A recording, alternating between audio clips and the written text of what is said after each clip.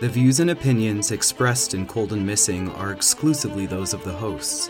All parties mentioned are considered innocent until proven guilty in a court of law. Cold and Missing also contains adult themes and languages. Listener discretion is advised. I'm your host, Allie McLaughlin-Solkowski. And I'm your co-host, Eli Solkowski. And this is Cold and Missing, where we cover cold cases and missing person cases. Hello, everyone, and welcome back. Welcome back, everyone. And welcome back to me. Yeah, you were feeling a little sick last week. Yeah, happy to be here and serve the podcast once again. We're glad to have you back. I missed you. I miss you whenever we're apart, honestly. So, but I was just in the room over. Yes. All right. Episode 45. Episode 45. All right. I believe this is missing case, so I'm looking forward to get that name out there and learning about this person. Yeah. Let's just get into it, huh? Sounds good. Today I have for you the missing person case of Jason Jolkowski, and this takes place in June of 2001 in Omaha, Nebraska. But first, a little bit about Jason. Jason is 19 years old in 2001. He was born June 24th, 1981, and he would have turned 42 years old this past weekend at the time of recording. In 2001, Jason is 6'1", 160 pounds, and has brown hair and brown eyes. He lived with his parents and younger brother in Omaha, Nebraska, and was working to save up money to return to Iowa Western College, where he had been studying to become a radio DJ. He had gotten a job at the local college radio station, 89.7 FM, The River, where he went by JJ on the air. Jason has above-average intelligence. He had a knack for recalling baseball stats at the drop of a hat. But he often had trouble with his interpersonal communication skills, according to his family. Jason was heavily involved in his parish at the Holy Name Catholic Church. The Sunday before he went missing, he read during the Sunday service. He read Proverbs chapter 8, verses 22 through 31, and Romans chapter 5, verse 1 through 5. He would often spend his free time at church praying as part of the parish's continuous prayer program. Everyone described Jason as a shy, quiet young man who would keep to himself, but would also go out of his way to help someone. And now, the timeline of events. On Tuesday, June 12th, 2001, the night before Jason disappears, he spends it with his family and family friends. His mother, Kelly Murphy, recalls that they had played a game where the goal was trying to make others laugh. Jason would always laugh first.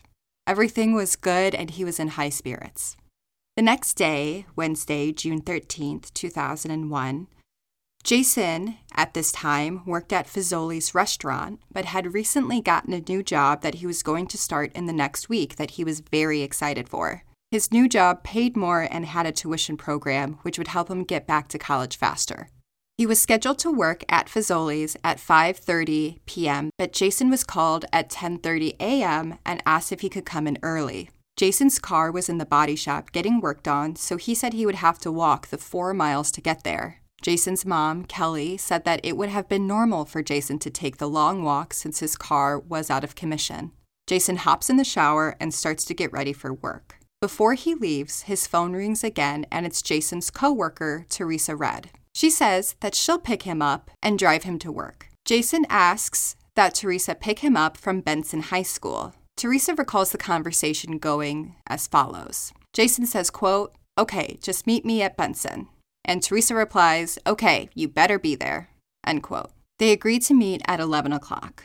According to Jason's family, he struggled with giving directions, so he picked the high school, which was 8 blocks away from his home, and both him and his coworker Teresa had graduated from there. At 10:45 a.m., Jason's 13-year-old brother heard a noise outside and saw Jason pulling the trash cans up from the curb. A neighbor, Chester Link, also sees Jason pulling the garbage cans up. Jason is wearing black work slacks and his black work shoes, and is wearing a white Chicago Cubs t-shirt and wearing a Chicago Cubs baseball hat. He is carrying his red Fazoli's work shirt. Jason was last seen heading towards Benson High School. Teresa arrives at the high school and waits for Jason. She waits about 30 minutes before returning to Fazoli's. When she arrives, she calls Jason's house back to ask why he didn't show up. Michael, Jason's younger brother, picks up the phone and it's discovered here that Jason is missing. Fazoli's continues to call a few times throughout the day looking for Jason, but he also fails to show up for his 5:30 p.m. shift. When Jason's parents return home from work that day, that's when they are made aware that Jason is missing. Jason's parents, Kelly and Jim, believed that they had to wait 24 hours before they reported him missing. Investigators are later able to get the surveillance footage from the high school, which showed that Jason never arrived there. So the next day, Thursday, June 14th, Jason's family reports him missing the next morning. Police write Jason off as a runaway, and also, since he is technically an adult, he has the right to be missing. Jason's mom, Kelly, says, quote, "And then it took at least another 10 days before the police took Jason's disappearance seriously. They assumed this was a typical teen runaway scenario," end quote. So 10 days truly do pass without any movement on Jason's case by police. So on Saturday, June 23rd, 2001, this is 10 days since Jason has been missing, police began canvassing the neighborhood where Jason was last seen. His mom, Kelly, says, quote, "It's like he disappeared off of the face of the earth," end quote. The family believe firmly that Jason did not run away. When he left his home, he had no more than $60 on him. If he wanted to run away, they believe he would have waited for his car to get out of the shop, he would have picked up his last paycheck, and he wouldn't have worn his work pants and work shoes. Nothing besides the clothes he left with was missing from his room. Investigators say that there had been no cell phone activity or bank activity since Jason disappeared. On Sunday, June 24th, this is 11 days, Jason's 20th birthday comes and goes. His family hopes that he'll walk through the door at any moment and this nightmare will be over. On Monday, June 25th, so this is now 12 days, police investigate Mahoney State Park. It's about 20 miles west of Omaha near the Platte River. A witness called in and said she saw a man matching Jason's description at the park. When police arrive, the witness is given a photo of Jason to look at, and she becomes unsure if the man she saw was him. Police continue to search the park for several hours but find no sign of Jason. On Tuesday, July 3rd, 2001, this is 3 weeks now, a reward fund is started by Jason's parents' employers for any information that will lead to him. His family hopes that with offering money that the tips will start to come in. On Friday, July 13th, 2001, so this is 1 month since Jason's disappearance. In that time, he did not reach out to the auto shop that was repairing his car. His parents will eventually retrieve the car from the shop, and there was still no cell phone activity or bank activity. And as of 2023, there has never been any cell phone or bank activity in regards to Jason. Family also do not believe that he would harm himself. The family believed that his strong faith would have gone against this, and he was excited about his life. He had a new job that he was looking forward to, and his parents say that he was turning his situation around financially. He was very hopeful. Police say they have no leads in the case. On Sunday, July 22nd, 2001, Jason's family hold a prayer service at their home church. His mom, Kelly, says, quote, "We feel someone, somewhere, knows something about where he is. We have to find that someone who may have seen something," end quote. And then the next big update we got is June 13th, 2002. So that's a year that Jason has been missing. But police still say they have no leads and no suspects at the 1-year mark. Jason's mom, Kelly, says, quote, "I think we'll always continue to have hope. We have to hope, and we will continue to have hope until we know what has occurred," end quote. And then each year at the anniversary, the local media will run stories about Jason's disappearance, but there's never any movement on the case. There's never any big updates or new information revealed. In October of 2003, Jason's parents start Project Jason, and Project Jason's mission was to help families of missing individuals. And they also aimed to pass out free ID kits for Omaha's children. They will run Project Jason until 2018. But really, those are the last updates in regards to Jason. There's lots of stories about his family and how they've continued to cope with the grief of this loss. But like I mentioned before, there's no updates in those stories. In 2021, police say that the case is still open, but there are no leads and there are no suspects. To date, police have never said if they have been able to collect any evidence in this case.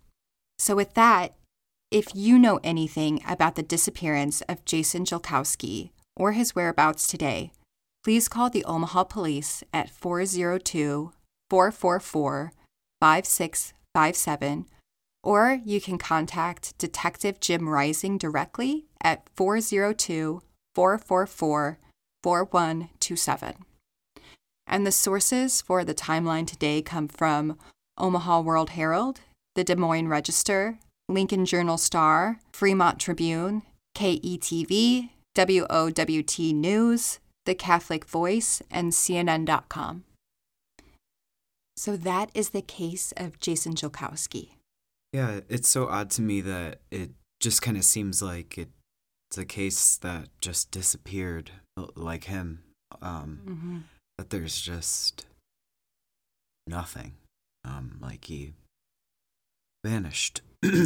It's pretty odd for, the date and time and his size. Yeah, and the middle of the day. Yeah. But also, sometimes perfect circumstances offer up like a camouflage like that. Or something, sadly, like sinister to go down, or like a crime.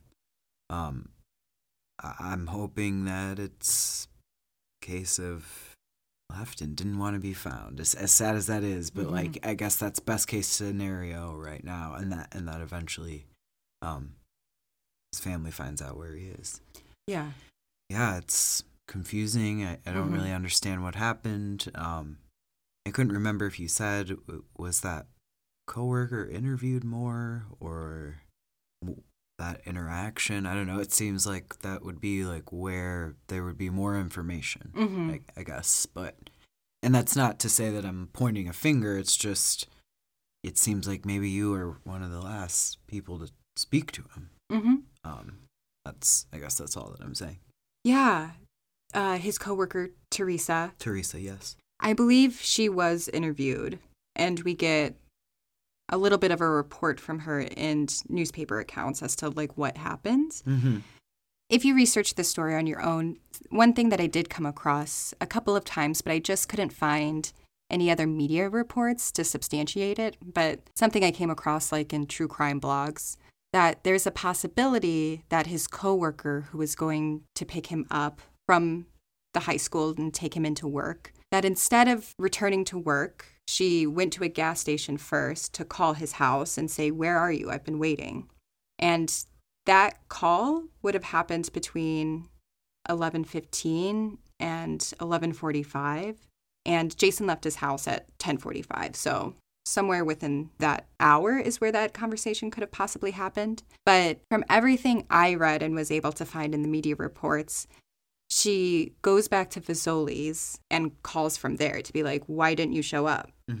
And that's when she gets his younger brother, and they kind of realize that he's missing. But I don't know if they kind of write it off as like, well, maybe he did decide to walk. Maybe he's coming in at his scheduled time at 5:30. But his parents don't seem to be informed that Jason is missing until they get home from work. Yeah, I mean, just like he just walked away. It's just kind of what it seems like. Yeah, and police, didn't jump into this case. What does that mean? They didn't jump into the case? He was reported missing the next morning. And it took them about 10 days before they started to really look at his case and treat it as a disappearance. They thought because he was he over 18? Yeah, because he was 19, and they figured he was like a teen runaway. That's bananas. That's bananas, you guys. It's something I haven't understood about, like, the law to, like, just quickly make that call, or why it's one that we gravitate to when I can't say, for certain if there's a statistic out there that someone is accumulated. But it seems like statistically that's the wrong call. It seems like maybe listen to the people who know them. It feels like the people closest to the person, missing or whatever, are usually the people who are immediately under suspicion. And to a degree, I understand that. But I feel like if intuitively, if you're doing your job correctly or serving the job's true purpose, then like you judge based on feeling, which is how they make their very first judgment call of, oh, well, it's just a runaway. I have a feeling. So it's like, okay, well, if you can make a call based on that feeling, maybe make it off of this feeling. You know? Right. It's just like, I call BS on like rash decision making like that, especially in the first, like, dig deeper. You know, ask more questions. Ask more questions. If there's not an answer, if you haven't scraped the bottom of the barrel, then you keep going when someone isn't there. Right. Yeah, and from everything that I read about Jason, he loved his family. He loved hanging out with his family. He would be on the phone with friends and be like, hang on, I have to go tuck my little brother in. Like, he loved his family. Yeah, like listening to you talk about him, I was like, oh, he kind of sounds like me. I'm like, this dude, like, loves his car. Like, and when, you know, he's someone who's doing well, he, like, feels good about that and, like, wants to stay on that trajectory. Probably wouldn't run away in the middle of, like, succeeding. You know, he's 19. He's getting older. He, like, needed a win. And he was, like, he was in a winning season. Totally. And the people around him knew that. So to say, like, oh, probably a runaway, it's like, no. You know, he didn't display anything, like, with, like, you know, drinking or drugs, where sometimes, like, random behavior like that would make sense. Like, there was no evidence of that. Right. Or at least to our knowledge. Something smells off. Yeah, and his parents feel firmly that if he was running away, like, just at the basics, he would not have worn his, like, work clothes to run away. He would have been in tennis shoes and jeans. No, that's where I said it. It sounded like me. I was like, this kid's a planner. Like, he loves his car. He would have called for his paycheck. Like, well, I'm planning my runaway. I would have been the same way. I would have been like, well, I need to make sure I have X amount of this for this. Like, I have a plan in place. You know, he's not a random dude. Right. And this is random. Right. What happened to him? Because obviously that wasn't his plan for the day. Like, it's not like he told someone, oh, I'm walking to work at 5:30. I have to walk. The Fazoli's was 4 miles from his house. So, you know, that's like an hour and a half, 2 hour walk, depending on how fast you are. But, you know, it's not like he told somebody, hey, I'm going to be walking like around 3 o'clock to get to Fazoli's. And, you know, that was his plan. But it was like he was called in and he's like, okay, I'm going to start walking. And then the coworker is like, no. Like, I'll come get you. This will be faster. Everything that he had planned for that day was different. So, you know, if somebody had been watching him, it's like, that doesn't seem like what happened here at all, you know, like. Yeah. And I'm not going to speculate, like, what I think. I believe that the family probably lives in their mind, like, within the worst fear of what they're speculating would happen to their loved one. So that doesn't really, like, serve our purpose here. In my, like, opinion as a true crime podcaster, what I think needs to happen is, like, whoever knows something, I believe 100% that someone who is alive has some serious information on what happened and the whereabouts of him. Absolutely. Somebody knows something. And that needs, if you're out there, if you're listening, like, now's the time. Now's the time to come forward and say something like, this family deserves peace. However he comes home, he deserves to come home. And hopefully that is alive and well. But, you know, like, as much peace that can be brought to the family, it should be brought to them.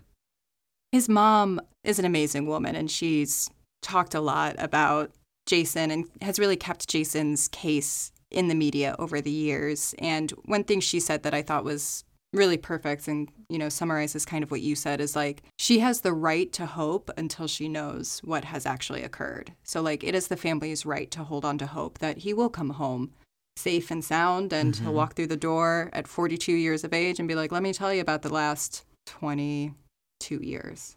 But again, if you know something about what happened to Jason Jolkowski in June of 2001, please call the Omaha Police at 402-444-5657, or you can contact Detective Jim Rising at 402 444-4127. I just want to wish him a happy birthday. Yeah. I know his birthday was yesterday, right? Yesterday. We're recording this on Sunday, and it'll be posted on Monday. Yeah, happy birthday, Jason. Happy birthday, Jason, wherever you are, buddy. We're, thinking about you. Yeah. Sending big love to you and your family. Mm-hmm. I think that wraps us up for episode 45. Yeah, so like I say at the end of every podcast, if you can, while you're getting ready to go to your next show, if you could leave us a review. I saw we had a couple new ratings in Apple Podcasts and in Spotify, so thank you for leaving those 5 stars. Greatly appreciate it.